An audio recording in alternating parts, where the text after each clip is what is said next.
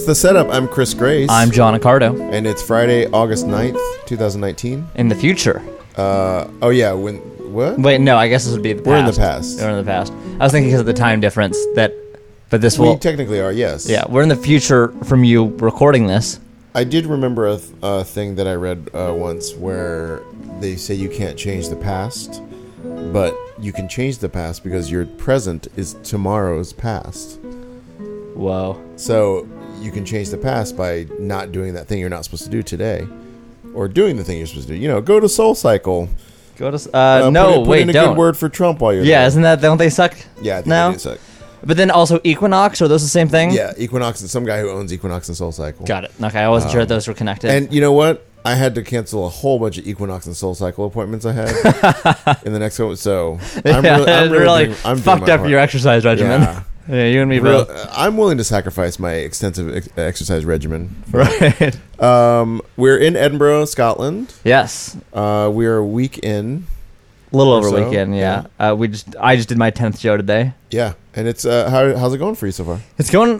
It's great. It's been an incredible experience. The show gets a little bit better every day, I think, and a little worse. And a little worse in some regard. We're just like repeated. I don't know. It seems to be degrading every single day. The last 2 days have been weird. These 2 days, today and yesterday.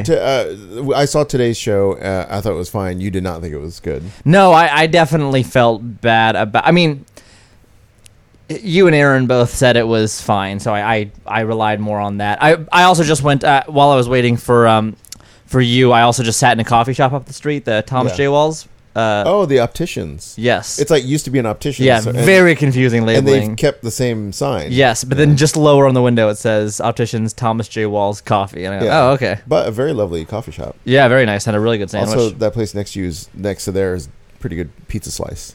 Oh yes, I saw that. It was pretty busy. Yeah. Anyway, every day I kind of write down a little bit like of a debrief on the show. Oh. Just some notes on how I thought it went, what stood out to me, what worked, what didn't. And so I definitely wrote that, kind of did that today. We can go over that. But yeah, overall it has been going very well.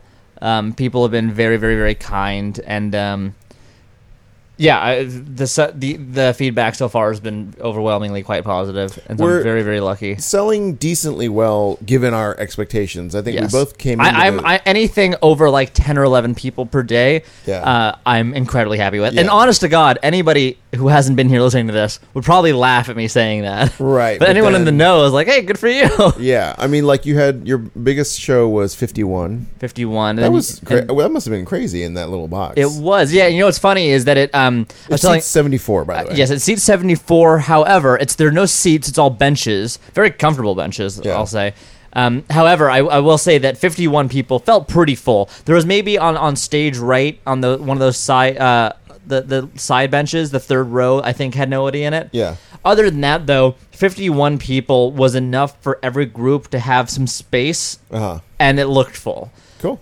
So I honestly, 74 in there must be really tight. Yeah. Because it looked.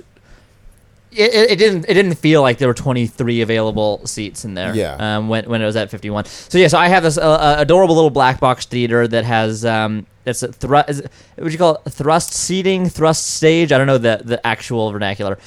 But I don't know. That means that the stage box goes into the audience, so it's on their seats on three sides. Yeah. And basically, if you're sitting on the side, you're basically sitting on like the middle of the stage. Yeah. I think now that you've seen the box theater, I think you can see why. Like, I think for a lot of people, it's kind of an exciting little space because it's kind of it's nice for what it is, and it's not. Again, if you have 20 people in there, it feels like a good crowd. It does, and also feels like there's so many different kinds of shows happening in that box. Yes, I've only seen 2 of them so far. Yeah, both of them very charming because there's 8 shows in there I think throughout the day. Ours is the second one. Yeah, there's an 11:30 show before us. And great kids show. It's about a woman's memoirs of World War II. Yeah, it's a lot of fun for the kids. Yeah.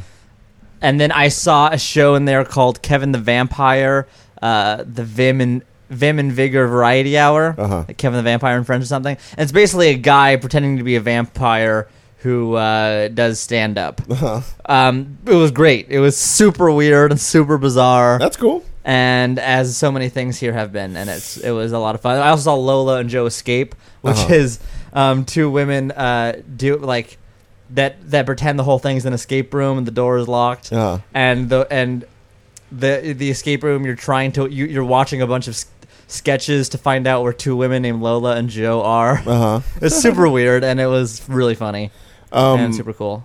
You and Aaron Hollander, who is your stage manager, have seen 22 shows so far? We've seen so in the 10 days of this festival, from the 31st to the 9th currently, we've seen 22 shows, no less than 2 on any given day, no more than 3 on any given day. So you'll probably easily top 50, if not 60 shows by the end of this. That's the goal. At some point, you need to start looking for shows to see. Right, and that's even today. I think Aaron's going to start doing that today. I started thinking we should start sort of spreadsheeting what we want to do. Yes. Because there are a lot of shows we've had some passive interest in seeing, and then just kind of keep rolling it over, and then eventually we're going to forget about them. My first 3 or 4 years here, I had a spreadsheet, and I would I'd put them in time order during the day.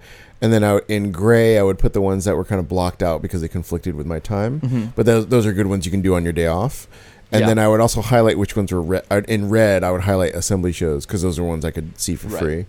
And then I would kind of each day be like, I'd bold 3 of them and be like, I'm going to try to see these 3 today. But this whole place is an absolute madhouse. Yeah, it's very...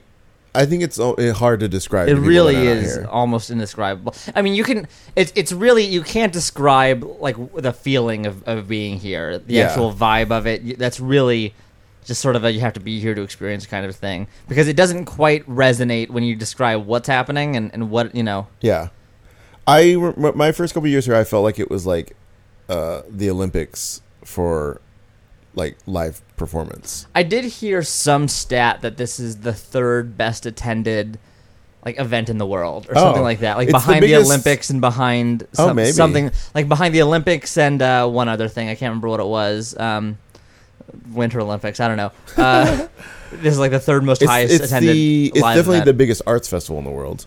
And also, one thing that I do think is kind of magical about it is that now you've gotten in the groove. You kind of understand what's happening. I mean, you're just discovering all the different venue hubs there are, which I'm sure there's 5 more that... Yeah, every day I think I've seen every major spot where shows are, and then we'll see on a map, we're going here, and then there's a whole bunch of stuff and a bar and a, Yeah. Now that you've gotten the groove, what I do love about this is that now you've kind of acclimated... Yeah. Your show's going. You're not super worried about your show from day to day. Especially when that happened about 2 days ago. Yeah. I took a big sigh of relief, and then. And now you have 2.5 more weeks. Yeah, I have 16 more performances. Yeah. Over the course of 17 more days. You've seen a lot of magic shows. Yeah, I've seen 5 magic shows so far, I think. Mm-hmm. Of varying quality. Here's one you said was... One was insulting. One was a complete waste of time and energy on both my part and his part, the magician. It made every mistake. It was just... And on the part of the USPCC for even printing the cards that he used. Yes. It just... I wish... Yeah, it was so... this was a you didn't like it on a... you didn't like it on any level, right? You didn't like the effects or the presentation. I mean, honestly, I you know that I am a very good audience member in shows. I will laugh at the joke. Yeah. I'll clap. I'll start a lot of claps in certain shows. And I was still trying to do that to some degree because I understand that a magician feeds off the energy of a crowd, or any live performer tends to do. So I always try to kind of help that in their favor. Yeah. But there were just a couple of times where I found myself involuntarily quietly blurting things out to Aaron, who's sitting next to me. Yeah. I'm just this is level 1 shit you should be doing. Yeah. This person was on a raised platform, about a foot tall platform, and he was quite tall himself. So where he was doing the magic, he was doing at about chest level. He's doing card tricks, and his staging of it was abysmal. Yeah. And so some stuff was flashing under the cards, right? Some stuff, yeah. I mean, the opening effect, the finale had to do with what was on each of the cards, and from where we were sitting, without trying to, just looking up, we saw the bottom of all of the cards as he was going through them. Yeah. So it was incredibly apparent what was about to happen. There was a routine where like he needed to show all the cards to the audience, and he kind of imagine you were doing strolling magic, and you had a group of people standing around you, and they're all looking down at your hands. You would spread the cards in your hands and show them. When people are 3 feet under you, that does not work for them to see what's on the cards you're spreading. Right. So you need to hold them up, pointing away from you, and spread them in your hands like that. That's like really beginner stuff when it comes to performing for an audience. Yeah. It just, there's absolutely no awareness of the audience, and there was there's a very like tone deaf joke about like attracting women while there was like a 12-year-old girl on stage. Yeah. I'm like, are you kidding me? So it sounds like it didn't have a director, is my guess. Yeah, I mean it didn't have a lot of things. Yeah. So, well, that's a pan from John Accardo for Darren Brown's show. Yeah. I don't know who that guy is, but really honestly, whoever he is, he needs to quit doing magic. Yeah. DB stands for Don't Bother. Don't bother. Apparently, he's going to Broadway. Terrible. Darren Brown is going to be on Broadway, and it's just like 3 days after when I'm going to be leaving New York, and it's just not financially viable for me to stay and see like the first previews, and it breaks my heart because I've never seen Darren Brown live, and he's absolutely incredible. I love Darren Brown. I would say he's arguably the best in the world. I don't know. He's definitely in my top 3 at any given time of best magicians. I mean, I think he is probably the current sort of middle of the Venn diagram of like magicians respect him, and he's got some popular success. Yes, in a way that people feel very strangely about David Copperfield right now. Right. I don't understand. I have to go see his show in Vegas because I'm hearing all the weirdest things about that show. Yeah, it is a very bizarre show. And I hear wildly different things from people about the like from magicians about like the quality of the magic. Right. That being said, I also, on top of that, though, I do think that you would still be hard pressed to find someone that didn't have an immense amount of respect for David Copperfield. Yeah. They might just have more criticisms of his show now than they would of someone like Darren Brown. For me, the person that Darren Brown, I don't know if will ever leapfrog. Just in my mind, as far as like the best, would still be Teller. Yeah. But on any given day, those two are always going to be in the top 2 or 3. Right. So just if that wasn't clear, I was not talking about Darren Brown just then. Yeah. And we saw Luc Germain last night. We saw Luc Germain, which is very good. I accidentally developed a good impression of him. You did. As I was telling Eric about it. It was a great impression of him, actually. I'm detecting a female energy born on the 24th of the... It's almost Australian. Yeah, it's a very strange dialect. Do you know where he's from? Is he from He's from England? Manchester. So it's definitely an affect that he's putting on. Mm-hmm. I will try to answer your question, and the answer to your question is you will get a job if you're not, but don't be picky. You need to be less picky and raise your profile. Does that make sense? On a scale of 1 to 10, how accurate was my answer to your question? 8. Only an 8. It was fine. It was a great impression. It's a very different. You guys out there, you'd be breaking up if you saw this show. I was laughing when you said that to me this morning. I'm like, that's a really fucking good impression. Yeah. That was a very different kind of a magic show. I was glad we saw it because it was different. Yes, it was really very interesting. So basically what he does is he has very kind of dramatically, everyone comes up and writes down a question on a card. Then they all hold the cards. Then he comes out and he's very dramatic, and he basically does a very convincing blindfold, coins on the eyes, lots of tape, and then sort of bandages all around his head with the assistance of an audience member. It's a very I admire the... I will say I probably admire that show more than I enjoyed it. I admire it for its like unity of like singular idea of like, I'm just gonna fucking do this. Exactly. So the show was basically, the entire show was just essentially doing a Q&A style act, answering those questions in a very convincing way. I mean, if you're looking at it as a magic trick, very successful, I think. But I'd say there's about 30 minutes of the show, give or take, where he has all of those dropped into a bag. that's on stage on top of a stool. He reaches into the side of the bag one at a time. He pulls them out so they're face down, never once brings them close to his face, crumples them up, and then knows a lot of information about them. He knows where the person's name, what their birthday, also, and what they wrote on the card, and he answers that question really sincerely. Pretty good answers for the questions, I thought. Yeah, he was really, he was basically giving people advice.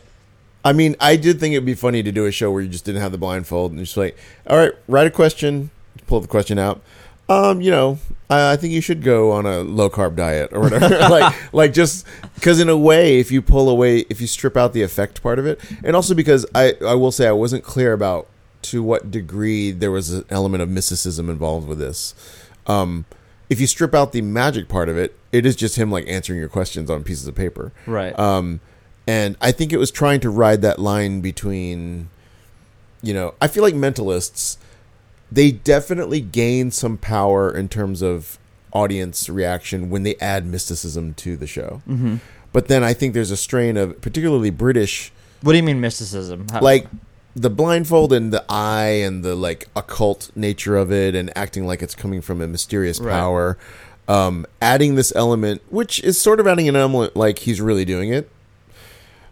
But then I think there's a strain of particularly British sort of skepticism that kind of wants them to be, they kind of also want to be like, no, we're not really doing this. Right. Like, I don't want you to think that this is actual religion. Yes. And then there's a Darren Brown show that one of his shows, I can't remember the name of it right now. It's one of his live theater shows, a more recent one, where he does lots of sort of religious kind of like evangelical sort of healing and mind reading. Is that the one where he went to the U.S. and tried to fool people into thinking he was one or something? Well, no, because he starts throughout the whole show, he's saying, I cannot do any of this. None of this is real. This is what people are doing, though, and this is how real it looks and feels. Right. And it wasn't like a special. It was in a theater. Right. So that's definitely an example of this. This never had a moment, an apparent moment of this is not real. It only there was one that you felt sort of implied that there was an implication later on, but yeah. Anyway, I mean, the headline of the story was John and I tried to talk to him and we didn't get to talk to him as long as we wanted to. No, yeah, I described the way he shook our hands to Eric last night, and he thought it was odd. He's got stuff on his mind. Yeah, he's got actually, and then later on in the thoughts, stuff on his mind, like those teenage vampires. Plus the Japanese teenage vampires, which there's a prediction that in the next 6 weeks we will see a headline about girls living a lifestyle as a vampire. I can say this because his predictions are like, I'm putting them out in public and check back to see if I got them right. In the next 6 weeks, there will be a headline about Japanese girls living as vampires, and like. Was it that they were murdering people? Or? They were draining people's blood, yeah. And then since they were kids, and then one of them will use that as a social media of it very well to sort of catapult herself into like stardom. Yeah. So if that comes true, then we got our money's worth. Yeah. Also, if the Pope gets assassinated. Attempt. Inside the walls of the Vatican, I predict. Yeah. In the next 12 months. An assassination attempt will be made on the Pope inside Vatican quarters. Inside Vatican walls. Yeah, I mean, it was a good show. It was very interesting. It was very intentional. And again, it really showed off something that is very important to me watching magic shows for a public audience, and that is effort. Yeah. Effort in terms of like, all right, great. Everyone's zigging. How can I zag and still put on a good show? I also liked a lot of he did that successfully. When I talk about the mysticism part, a part of that is also what I mean, like, that I liked is like when he had the cane and he would kind of like hit the mic stand and then they like that sort of like weird, because I was like, you don't need to like, you're not blind. Like there's a mic in front of you, you know where the stool is or whatever. I liked that weirdness of like every time I've got to like tap the microphone, I've got to tap the stool, and then grab like that was just, there was a weirdness about it that I liked. There was a bizarre tone to the show. The music choice was weird and kind of gritty in some places. You had some very strange like projections that really added to the tone. Like it was cool music. Yeah, there was some really cool music, and it was everything felt intentional. Like nothing happened by mistake, and nothing was like, oh, this would be cool. It felt purposeful. He felt in control of the atmosphere he wanted to create in a successful way, I felt. And nothing felt like, well, I'm just putting this in by default. I got to fill this This is how I always do this part. I'll just do it like this. Right. So Luke Germain got a 4-star review from a website called World Magic Review. Mm-hmm. You know who else did? Colin Cloud. Colin Cloud. So Who I've not seen yet. 2 very strong British magicians. Mm-hmm. Another 4-star review for John Accardo. Yeah. You're as good as those two. I don't know about that. How did you feel when you got that 4-star review? WorldMagicReview.com. Go and read his review. Yeah, I'll be honest. I mean, I don't want to sound too dramatic, but I cried a little bit reading through it because I saw it. Because he really wanted that 5th star. Yeah. Out of disappointment. I saw Aaron and I had found out about that person and that website the night before. I don't remember how. I think we were looking at Luke Germain's show, and he had posted a quote from the review of his show, which she also enjoyed. And then we went, oh, what's World Magic Review? So we looked that up, and we saw that it had been reviewing some magic shows at the Fringe, something that I hadn't even heard of, actually. And Aaron, this is like 1 a.m, Aaron goes, oh, let me tweet at her, get her to come to our show. And I was embarrassed. I was afraid of her to come. I went, no, don't do that. She goes, well, I'm just going to contact her on the website then. I went, no, if she finds it, she finds it. But I don't want to like push her to come see the show. Yeah. And then by some crazy coincidence, she happened to be in the show the next day. And so you don't think that was a response to the tweet? No, we never tweeted at her. Oh. We never contacted her in any way. That's crazy. Yeah, it was really just coincidence. The night before, we found out she existed. I was too embarrassed to do anything about it, and just figured if she wants to, she'll find it on her own. I'm sure. Well, and she did. And she did. She was in the show the next day. I did not recognize her or anything like. I didn't. I used her in the show. Partially, there's a kind of a gag where I talk to someone and I talk about making eye contact with them, so so they know I'm not looking at what's happening on stage. You were like, "What's your name?" And she was like, "WorldMagicReview.com." And I'm like, "That's a dumb name." Her name was Allie, and anyway, so she the reason I cried a little bit was because that review, one, it was I think the first like real review I've gotten, with stars and shit on a publication. Yeah. Because that's never been the kind of show I've done. It's like the first like show I've really done. Right. Can you imagine if someone started doing like starred reviews of Magic Castle performances? Right. Or even just like, I mean, Magic Bar has some reviews, but I've never been the performer for that. Yeah. I'm just saying if there was like a weekly website that was like, I saw the Castle performers this week, and these are the amount of drama that it would create. Oh yeah, we should do that. I should do that anonymously. Yeah. But anyway, so the review was very, very positive, which was very nice. But what really got to me was there were some very, very, very like personal things in there about me as a performer that meant a lot to me, and to see that those were translating well to an audience meant a great deal to me. So it was an emotional read. Yeah, it was a great review. Everyone should go read it. Yeah, and we immediately stuck it up on the posters. Yeah, so now it's been printed out. A quote from it's been printed out and taped to my posters around 4 town. 4 stars, a joy to watch. Yeah.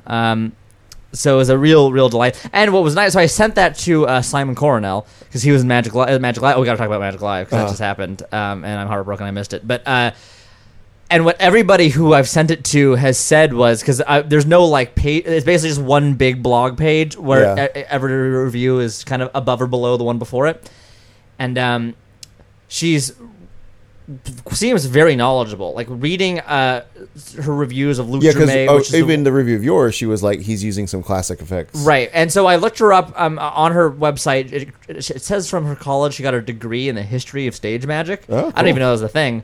That seems super cool. But reading her reviews, even like the bad reviews, and there are some bad reviews, which is why I was kind of nervous to have her in the show, was because she really panned a couple of things as quite bad.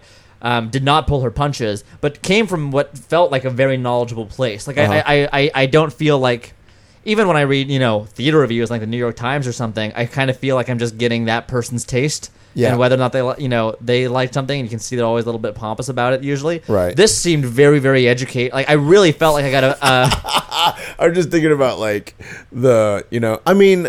having gotten my 4-star, this reviewer seems very, very knowledgeable and credible. Then, like I said, I'll quote Simon Coronel, who, and I texted him that article. He texted back saying that, she doesn't, even more so after reading the rest of the reviews on that page, whoever's writing them clearly knows their shit and isn't afraid to punch. And that is definitely the vibe. Like, before she reviewed my show, I did definitely feel like from the show she did review, I got a very clear idea of what those shows were. Yeah, and but that's true. What and they whether offered. Or not, I should go back and reread the Germain review and see how it lines up with my experience. only review I've gotten only formal one I've gotten so far. I've gotten a couple tweets and stuff that have all been quite positive. And people have been reacting well to the show when you talk to them. When I now I tend not to, that anyone's going to be like, hey, really hated it. Right. But you can tell when they're that's mean it, true. and you can tell. Yeah, when you can tell when they give you a compliment if it's specific and it's about a certain thing. Right. They're not making it up. So I feel like people have overall been enjoying it. I don't think the show's for everyone. I don't think. Yeah. Now, early in the month, you had a lot of kids coming. Yeah, the number and it affected the show. It did, yeah. It actually did. It did change the outcome. It did change the show more or less because we started going over a few minutes. And the time I was still doing the smash and stab routine that I tried experimentally as sort of a. Someone had sold me on why there was an interesting metaphor in there that kind of went towards the finale of the show. Which it was Smash and Stab Co. sold you on the the salesman from that company was like, you know what, a great metaphor. Do you first of all, do you miss having that in the show? Not really. And did you enjoy doing that trick? No. So yeah, that's a good reason to not have it. Well, I mean, honestly, not even just because of the danger or if it was even good theater or good magic. All of those things I still kind of think about. Was it successful? It still got the gasps that trick always will. Yeah. And that I don't credit myself for that necessarily. But, on certain days we would have a lot of kids. We're at 1:30 in the afternoon at the magic show. The thing says 8 and up. Which were all kind of things that were put in place before I sort of knew what the show was exactly. I might have changed the age thing if I'd known at the time I was putting a smash and stab in, or if I'd known that the time would always kind of bring in more families. And so quite frankly, the more kids were coming in, I was getting more and more heavy-handed with the whole "don't try this at home" speech. Right. But honest to God, I would just...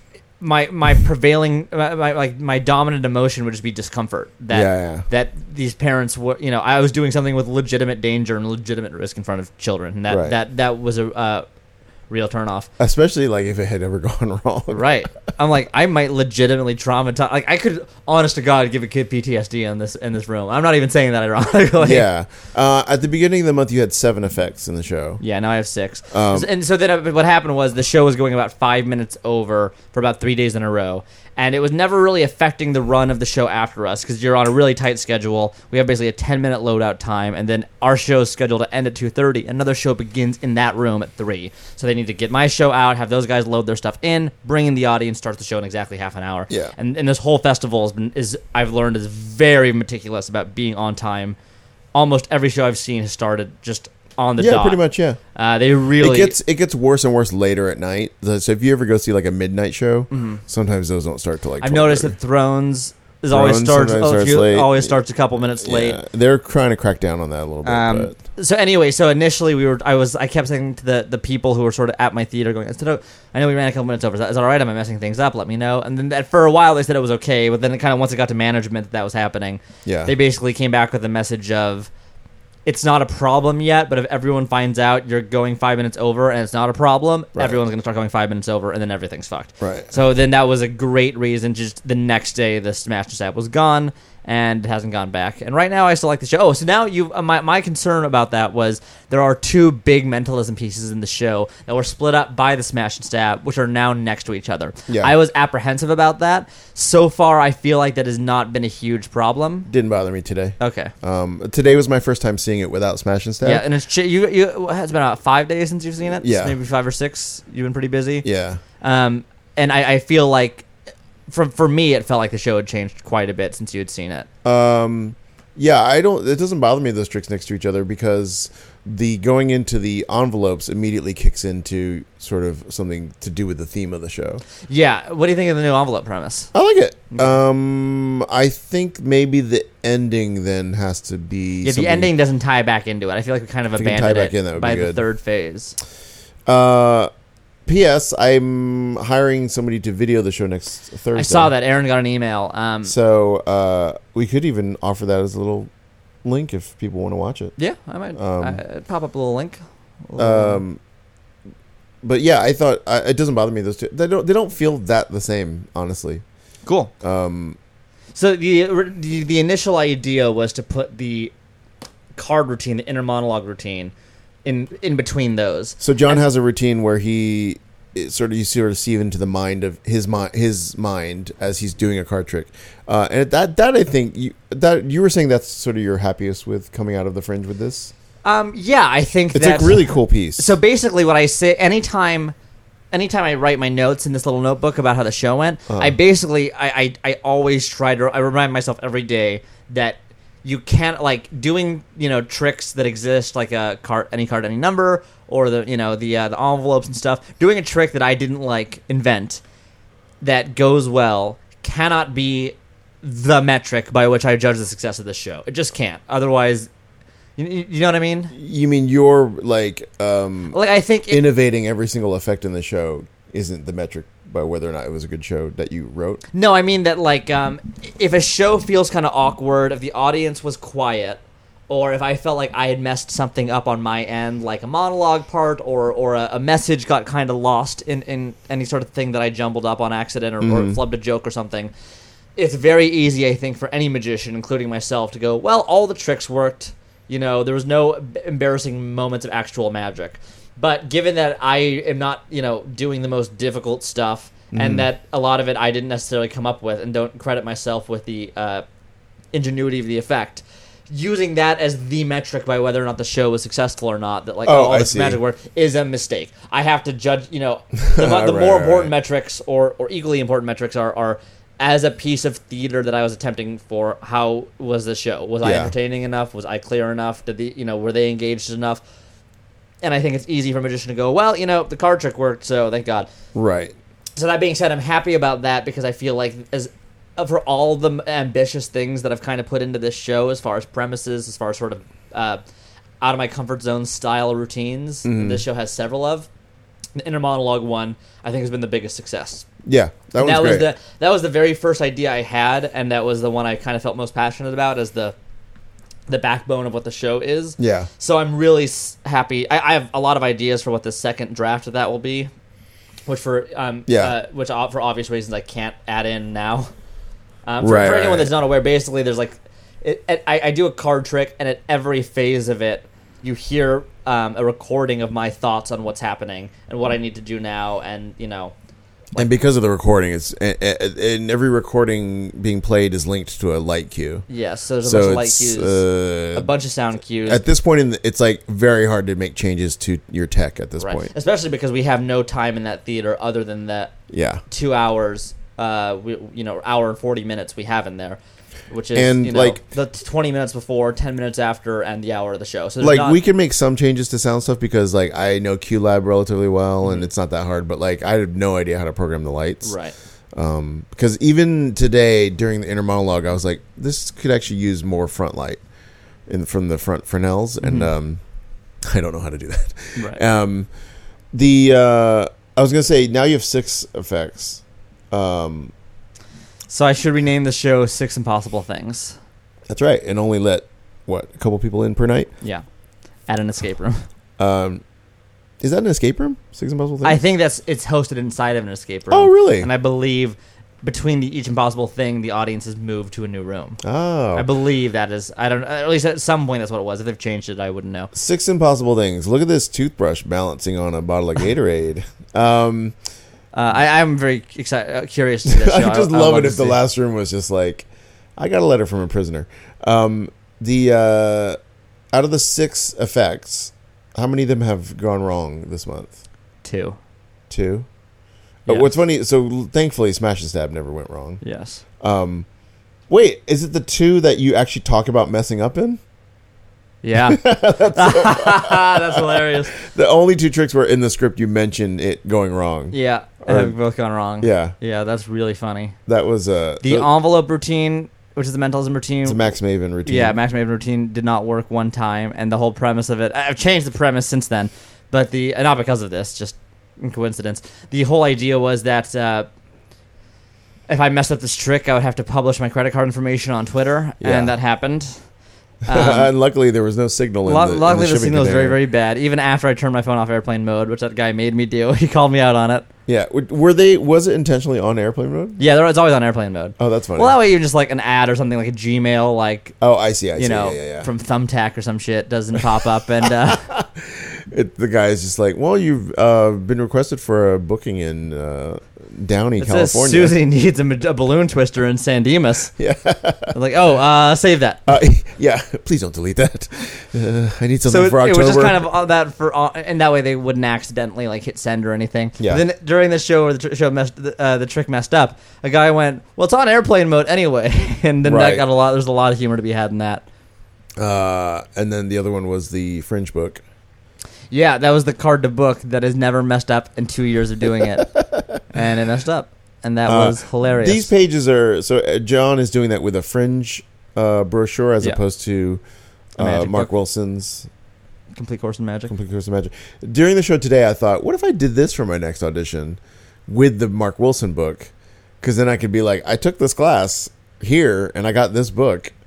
And then in my head, I was like, I wonder if Mark Wilson has like enemies in this audition room. I doubt it. He's a sweetheart. I don't think anyone hates him. Ricky Jay hates him. This made me like Ricky Jay less. Ricky Jay like called Mark Wilson out like in an interview. Oh, really? Yeah, it was really gross. Yeah, it was weird. He like specifically was saying like how he didn't like Mark Wilson. Oh, and I was like, God, what a dick thing to do. well. So well. He's so great. How come he's dead now? Exactly. He's frozen in a block of ice. Yeah, I don't know about that. I have go look it up, you guys. I have some notes for today's show. I thought maybe I'd read them to you. Yeah, sure. Are these more specific than the big ones you gave me? I also have some Yes. notes from today's show for you, actually. Yeah. Laugh more. Yeah, be a better audience. And then I have my own kind of notes, and I have some ideas and some problems that I haven't... There's some. I basically wrote down also like, okay, as far as the actual magic, what are mistakes I made, and I have some notes on that as well. But you go first. So my overall notes to John in general are that like the way John works is it feels very on your feet in terms of the language that you use from day to day. It is. So I think that the part that the show still needs is to like really refine the language that you use in general throughout. Mm-hmm. And I was telling John today that I feel like you've got multiple choice every time you come to like a certain sentence in the show, and I think it will benefit by sort of boiling down like the best way to say these things. That is very true. So for example, at the top, when you say I had this dream and you say I was standing in this very spot or something like that. Well, I've changed that a whole line now to So everything uses the phrase "this exact." Like this. So that problem is with it. So I think you have to say "this exact" after you move, because it's weird for you to say "this exact" and then move. Okay. I was going to suggest that makes sense if you change it all to that. But I was just going to suggest going back to the old, like I was standing right here. Uh-huh. But if you want to do "this exact," what's the actual sentence for that? All of it? No, just the back part. The back part was. I was standing in this exact... I was doing this exact show in this exact audience, with this exact audience, in this exact room, at this exact time, and standing in this exact... And then I move. So I would move on. I was standing in, then move. This exact spot. Okay, I'll try that. Because if you're really saying it, you wouldn't say this exact and then real... I don't know. It's something about the timing of it seems weird. Yeah. I think the phrasing on the... did the audience all decide... And were they right? I think it needs a little half phrase in there, like, did the audience do that? And were they right? No, I was wonderful. It was the audience that was wrong. Yeah, I've noticed that sometimes that really hits really hard, that joke, and sometimes it completely bombs. Yeah, so today you didn't put in that little half phrase. You just went, was the audience, and blah, blah, blah, did they think I was right? And were they right? No, it was the audience that was wrong. Like, there wasn't a reference to you. Right. So I think it needs a little, I was this, they were wrong, kind of rhythm to it. I don't think I've actually ever done that yet. Oh. Have I? So that might be a more consistent way of... And I still think I think that you kind of hit say something and then in my dream they did this, like maybe one or two too many times today. Do you know what I mean? Yeah, I've been struggling with that a little bit because... So basically the premise for this effect, if you haven't seen it, is that...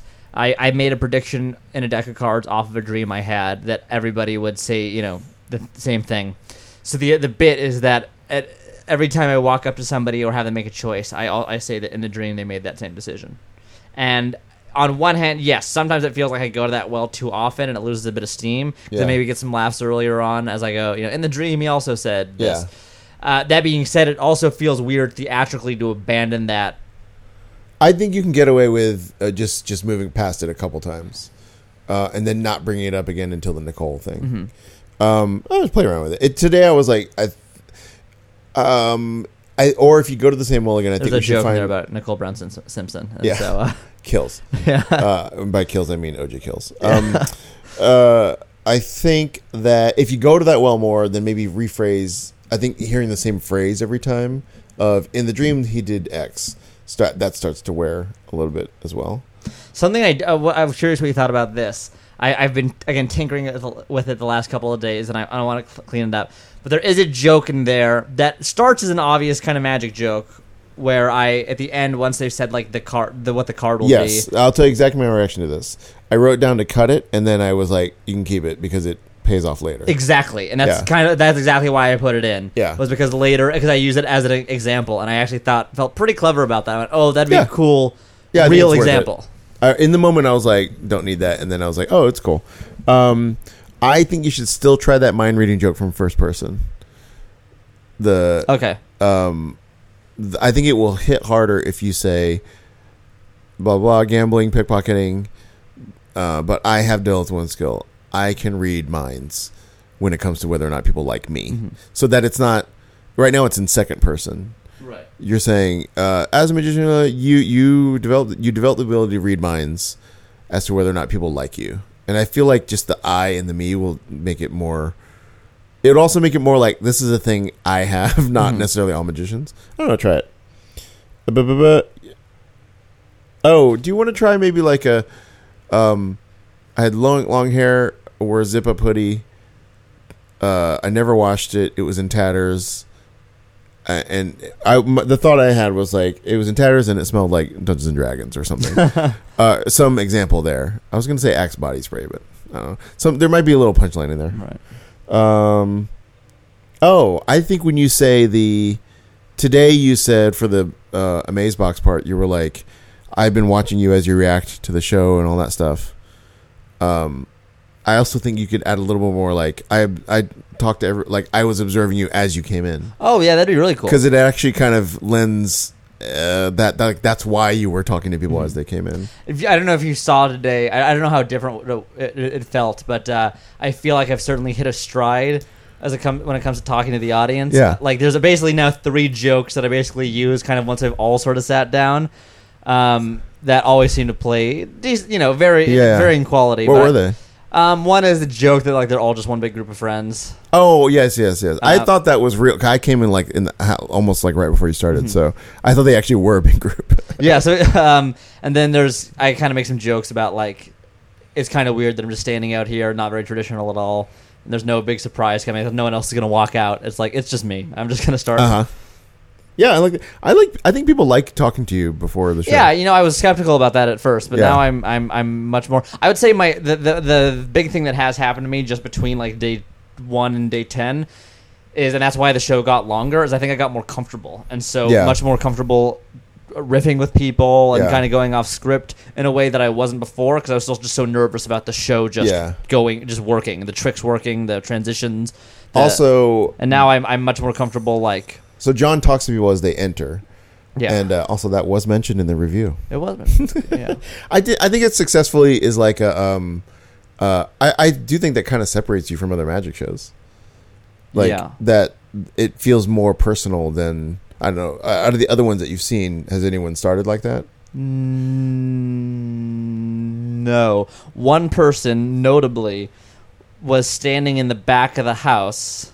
And basically, imagine in the equivalent of our theater where you kind of sit every day. Yeah. Imagine if he was just sort of pacing there awkwardly, sort of like talking to the sound guy, and then just without any cue, once everyone just sits down, he just walked on stage. Ugh. And who broke that awkward silence? I did by clapping. You're welcome. Oh, there was no introduction of the No, person? he literally just walked up on stage. There's no lighting or sound. There's nothing changed. Maybe the house lights went down a little bit or something, but there was nothing major. And there wasn't even like a... You're just a natural MC. It's just like you just had to define that moment as being like the show's starting. I was like, well, yeah, all right. And, oh boy, was that also the show that you hated? Yes, it was. I gotta go see this show, especially because I was told that this guy might be in the Handsome Magic Club.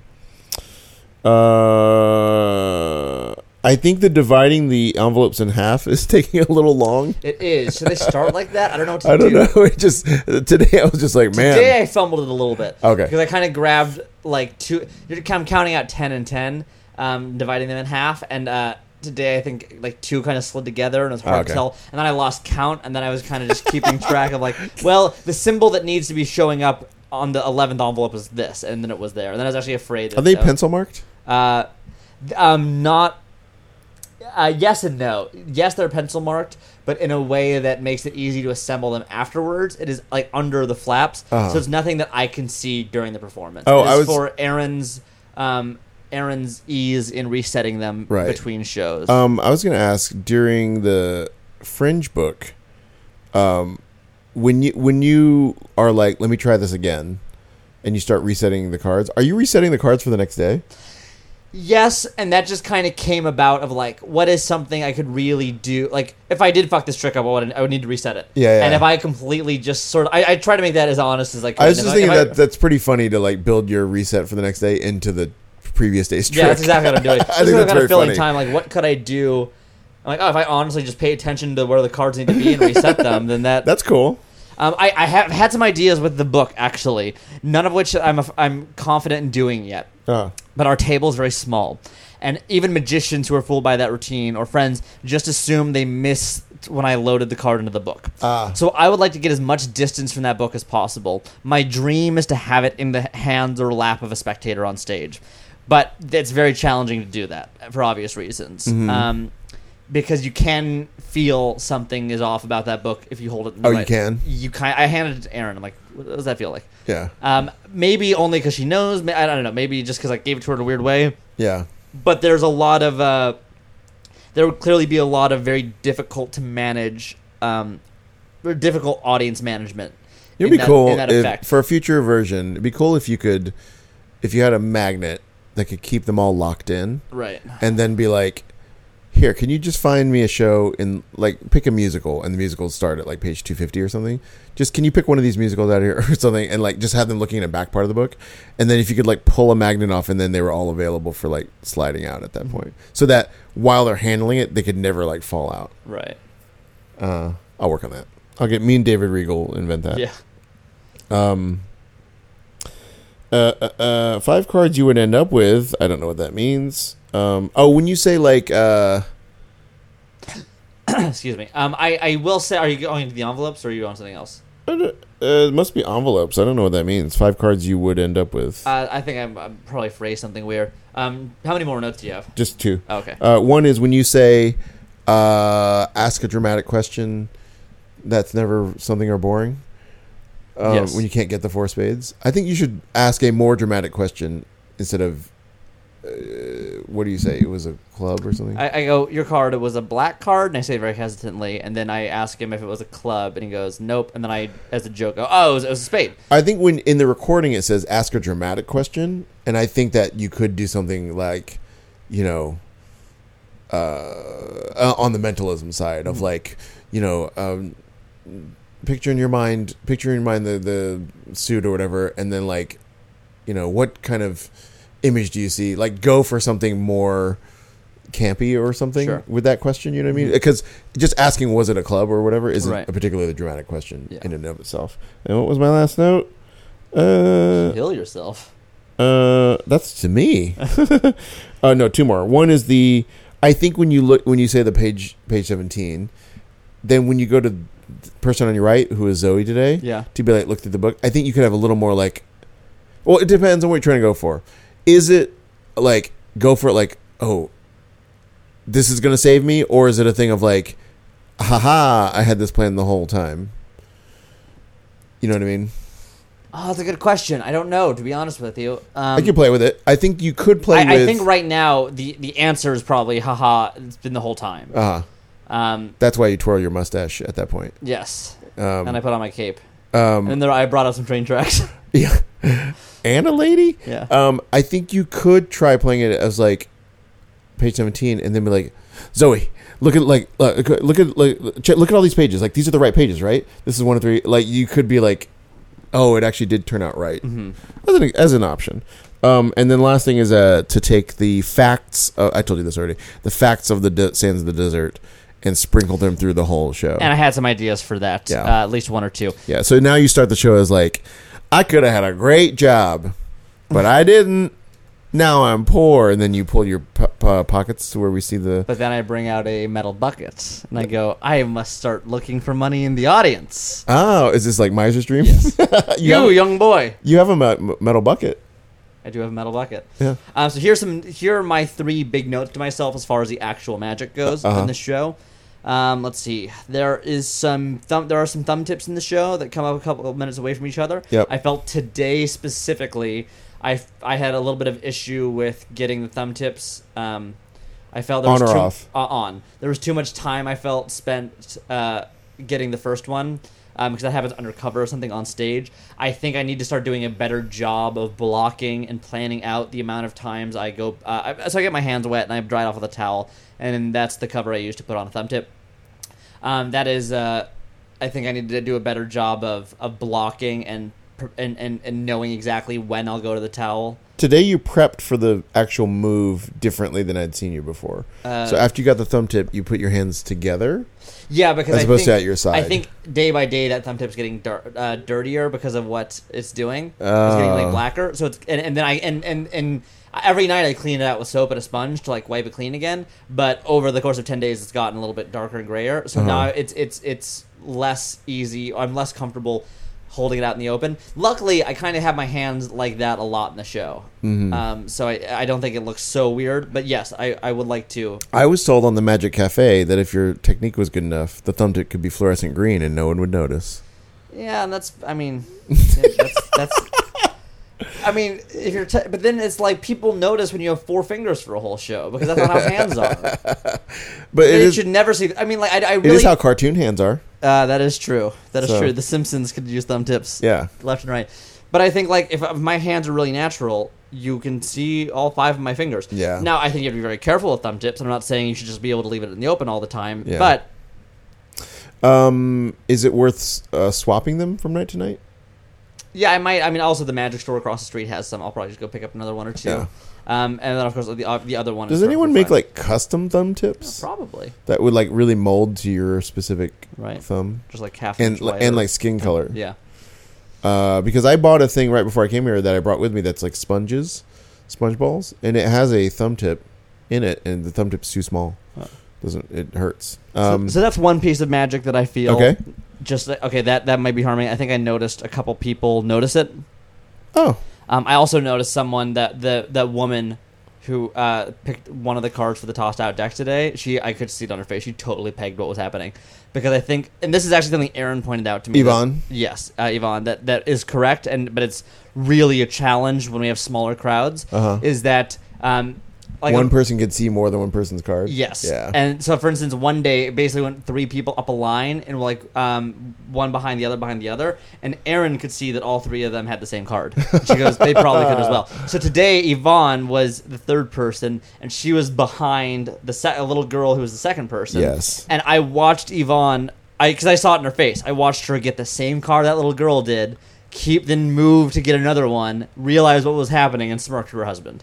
She was a very good sport about it, and she was very nice after the show. Then she made a weird like throat cutting gesture to you. Yeah. And honestly, and those are moments where after the show I kind of question like what would happen if I commented on this right now. I wouldn't. Because it's like when you commented about Jack being in the close-up room, yes, where like 99% of the people don't know what happened. Exactly. And also why I told you to not comment before when people see the back of the table, because like literally a comment for like one person. I don't remember. I think I gave you that note. You did. And I haven't done it since. What was your 3rd magic? My 3rd magic one was that was actually not even on the list. What I just said. I was just gonna say blocking with the toss out deck cards. There's some markings on those cards that I feel like we talked about that today. Yeah. Just gonna need to think more about that, plan that. I think generally I'm flashing to the whole right side of the stage with those with the marks on the cards. Oh, by the way, the first girl, Sophie, was it, that did the cards? No. The girl on near my side that did tossed out. Did you know she like just riffled through like half of it? I don't remember that. She, instead of just lifting up, she just went from the bottom. But like, I don't think right. I don't think a person would naturally notice like, hey, I'm seeing the same cards over and over. Interesting. Yeah, I don't remember that person. Yeah. So that was one, and then I just feel I can't articulate exactly what this is, but I feel in every show, the way when I'm doing this envelope trick, this mentalism thing, I feel like there's something I'm doing wrong as far as the blocking or presentation of it. Every time I do that, every day I do it, I feel like there's something missing that could really elevate that moment in that show. Like the way I kind of figure out what to do with a mental epic that has just, I think, objectively improved it. Yeah. There's something they're missing. I don't know what. Are you talking about near the end? Or yeah, in general? just kind of, just towards the end, but just in general. Well, I was thinking today. I wrote that it often kind of feels like the sleepiest routine in the show. So today I was thinking like I am no longer really capable of like giving any thoughts about how much this is fooling people, because now it's weird. That routine is like, I have no idea if this is fooling people. Like I can't tell. Like, and because I know what the secret is, I can't tell. Is it like, do people know what's going on from the beginning? Oh, I will say, like, today, I think that it was a little less fooling today because first the guy was like, you said something like they're all the 5 cards. Oh, that's what my note is. And there's nothing you can do about this. But so really it's not useful as a note. But he pulled his first, either the first or second phase, he pulled all 5 from one pile. And then the last one was the 2 circles. It was first phase. And he even said, like, you were like, you could be getting any symbols, right? And he was like, probably, presumably. Like, he had some suspicion. He pulled all from one side. And I was like, that to me might clue me in a little bit on Gilbreth. If I saw someone, I don't know, something about it was like, he pulled all 5 and the 5th one was, then it was 2 circles. And it was like, oh, it's sort of forced in a way that he has to get these 5. Interesting. So, but I don't know if there's anything you can do about it. But also, right after that, while I was watching it, I had the thought of like, I can't tell if people are fooled because like it's sort of the same thing over and over. So if you weren't fooled by it early, then that might make it feel sleepy to you. Right. So I don't know. You don't have an answer to this question? I don't, but I just, every time I do it, like as I'm leading up to the presentation, right, I've never perfected a system by which he's tearing open envelopes. Where do I stand? Where do I take the envelopes from? Do I throw them away for him? Yesterday, a guy started delegating it, and yesterday the guy was so funny. He kept like narrating what was happening, and you don't feel like at one point I said, you don't feel like I made you pick from the left or the right at any time, and you just went, I was under no duress whatsoever. Something like that. He was hilarious. And then he like narrated things like that. The way someone did early in the run. Very Saba. Similar. Yeah. Saba, this guy's name was Mark, very British. Did basically the same thing. And then at one point, tear those open. He goes, okay, I am handing an envelope to this person to have them open it. And like he handed it to someone off the side, and it was hilarious. So just like moments like that, that's just not a perfect, I think in terms of... I pick some things like a little whiteboard now that stands up on its own that I write the prediction on. That's great. Stuff like that. It's improving, but I just don't know. I just feel that the potential of the staging of that is at like a 75 out of 100, and I'm feeling it. I think that... quite honestly, that trick we were talking about the other day, the Post-it trick, I feel like could potentially go in that spot instead of those envelopes. Oh. I think that the pace of it is too samey throughout, and that contributes to the sleepiness of it. Yeah. I think, as particularly the last part, the envelope tearing is really slow. I don't know what you can do about that. Yeah. I did. Sorry, I tore them open for him, but I don't know that I want to do that. Yeah, I don't know that I want to do that either. It's like I can't think of a better way to do it. The thing I did think about at the end of this was, early on you said this would predict the 5 cards that you would have today. I heard you say that today, maybe for the first time. And then I realized at the end you could say like, oh, I didn't say what 5 envelopes you would end up with. I said the 5 cards. Mm-hmm. That might be like a little subtlety to end it with. Yeah. Because today, you specifically said like now we've made a prediction as to which 5 cards you end up. I was like, oh, maybe he's gonna like use that to like get out of the because I'm like I like the trick when it doesn't. Considering you're still doing Fringe book, I like it when it doesn't have the huge failure in it. So that might be a way for you to make that turn without a failure. And I've definitely been experimenting with the way I pretend to fail in that trick every day. It's always been a little bit different. That being said, I also think I'm getting better at this with a mental epic, and I found more opportunities for it. But one of my apprehensions about taking it out is I think that and the mental epic are both my biggest moments in the show to kind of have the audience understand my personality. Yeah. And that's where I interact with people the And you've had a lot of good work with the spectators. Yes. So that's, I think that goes a long way to what got you the 4 stars. Right. So I still want to make sure that's highlighted. And I don't know that taking that out, it would help that. No, I wouldn't take it. Does the post-it have less interaction? Is that what? Well, I just wouldn't know. I just don't know the routine well enough to know. There's not a lot of talking to people. Yeah. If 3 people do something. Right. And then the reason that would maybe go in place of the envelopes is because they both have finales that are predictions inside of envelopes that somebody already had. At the beginning of the month, we had a contingency plan of like if you had less than 8, if you had 7 or fewer spectators, right, you were just going to do a different kind of show. Yeah. And fingers crossed, we won't have to deal with that this month. Yeah, it hasn't happened yet. I thought it would be today because it was raining so hard at the start of the show that I thought enough people would just... And we were at a pretty low number, and I thought, a lot of these people are just not going to show up. I think the final number today was about 18. Was it? Oh. That was the last ticket number I saw before the show started. But every now and again, that goes up a little bit in the last 5-10 minutes. So we have flyers. These are college students that hand out flyers for the show, and we try to have them flyer for the last hour before the show. That way John doesn't have to do it, and he can kind of concentrate on... right, the show, and their job is kind of to like wrangle people that are walking around being like, what should I go to? And be like, go see this right now. Yeah. And the Wednesday, I believe, for Voldemort, the other show I'm producing, the hour before, it just rained so hard, and I was out there walking around. I was like, nobody was like walking around. It's just a day where like you can have as many flyers as you want, but like there's no one. I have joked about that in the pre-show because so many people, when I ask them how they heard about it, the number one answer is constantly like, because everybody has these little books. Oh yeah, what is the answer? That it's just that it's in the book as a 1:30 show. Oh, that's funny. So in that book or a different book, the assembly book? I think they're referring to the assembly book because that's what Aaron and I are looking at all the time as well. Basically, there's this little book for each performing company. The one ours is called Assembly. They have 227 shows. Across 25 venues, 26 venues, something insane like that. And so what they do is, if you want to see an assembly show, they have their own little assembly guide that's divided up by time. So every page is like a different 10-minute increment of a day. So 9:30, 9:40, 9:50. Right. And it'll show you the shows that are happening at that time and where they are. So anytime Aaron and I have some free time, we don't have any plans, and we get into those shows. You're doing what those people do, basically. Exactly. We're like, okay, well, what's in the next hour that's interesting and sounds cool, and we'll look at a couple things and decide.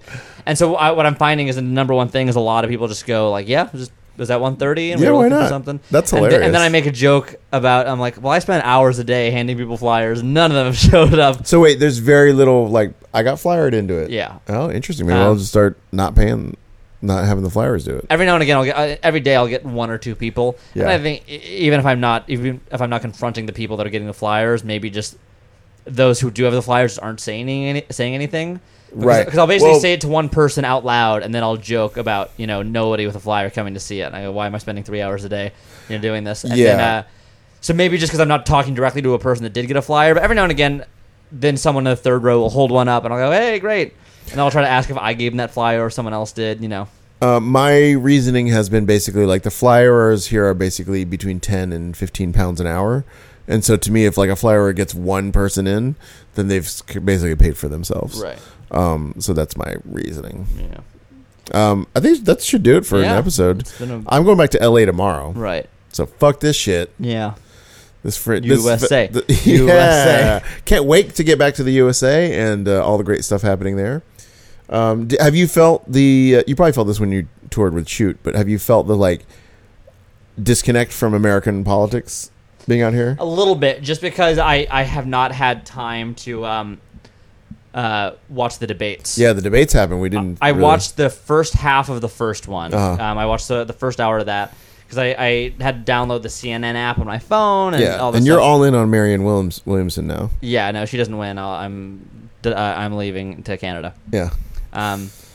So I watched like the first. Other than that, but I mean, I've seen a lot of the major responses to like the shootings and stuff that have been happening, and but yeah, I don't feel. Meanwhile, over here, Boris Johnson is the prime minister now. Right. Which, by the way, in Baby Wants Candy, the improv show I do, we've gotten multiple nights where someone suggests Brexit, and they just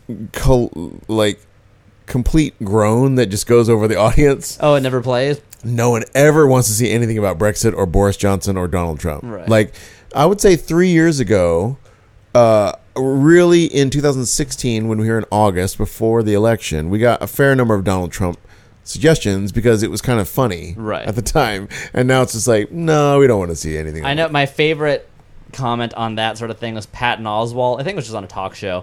He said that the thing about Trump jokes, because of all the stuff he's doing, like how, the whole thing about him just doing crazy shit every day that people forget about. Yeah. He was saying that, like, anything Trump does to make fun of has the half-life of cottage cheese in a sauna. Because it just goes out so quickly. And so I imagine that internationally you just get so tired. Like, we get it. Trump joke. Yeah. Fuck off.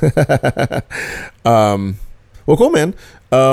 We are going to keep doing some podcasts. You're going to try to interview some people here. Morgan and Wes came to see John's show. Yeah. They both tweeted about it. They're very nice. And they have a cool show here. Not a magic show, but they do have science. Morgan and Wes Unbelievable Science. It's like a kids science show. And it's really charming and it's very good, and they don't like talk down or pander. Like it still felt very sophisticated and nice, but educational and fun. And the show ends with them basically going, these things do happen. Climate change is real. Vaccinate. They go, like, whether or not you have seen it for yourself, there are people that have studied these things, and we, this is how we know theories. This is not why we know this. They go, climate change is real. Vaccinate your kids. And then there's, I think, a third one of like, stop pretending this isn't real. Right. Can you send me a email castle invite from here for when I'm home in yeah, totally. Cuz let me see let's see who we're missing this week at the castle. Who's that? Father Jim Blance. Father Jim Blance. Fennec. Okay. He's doing a he did a lecture last night at the Magic Apple. I'm surprised he's only doing that Thursday through Sunday deal. I wanted to see that lecture, but we missed it. Yeah. Shout out to the Magic Apple, David Goldrake, the Bornsteins. Cool. Lorenzo Clark. Don't know him. David Zerbel and Alexander Great. Rich Cowley, Leverett Bar. What's that? Total Zabrecki. What are these things? Yeah, I know. This broke my heart. So Zabrecki's doing the Peller for like one night this week. And then Danny D. Ortiz. And then Danny D. Ortiz does his one-man show. I'll be home for this. Yeah, I'll give you a pass. See if you can get in. Oh my God, I'll be jet-lagged, but I will go see Danny D. Ortiz. Yeah. He was at Magic Live and it broke my heart. He was another edition.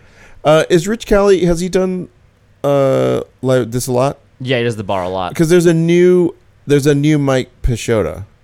Oh, there is? Yeah. When I was there for my audition, there was a new guy that had just started that is taking over. Or like Monday, Tuesday, Wednesdays? Yes, exactly. Oh, I didn't know they had ever picked someone to do that. Whoever it was, he was just starting that week, and they were like, "Hey, good luck." So that is now like a 7-day a week. Do you recognize him? No.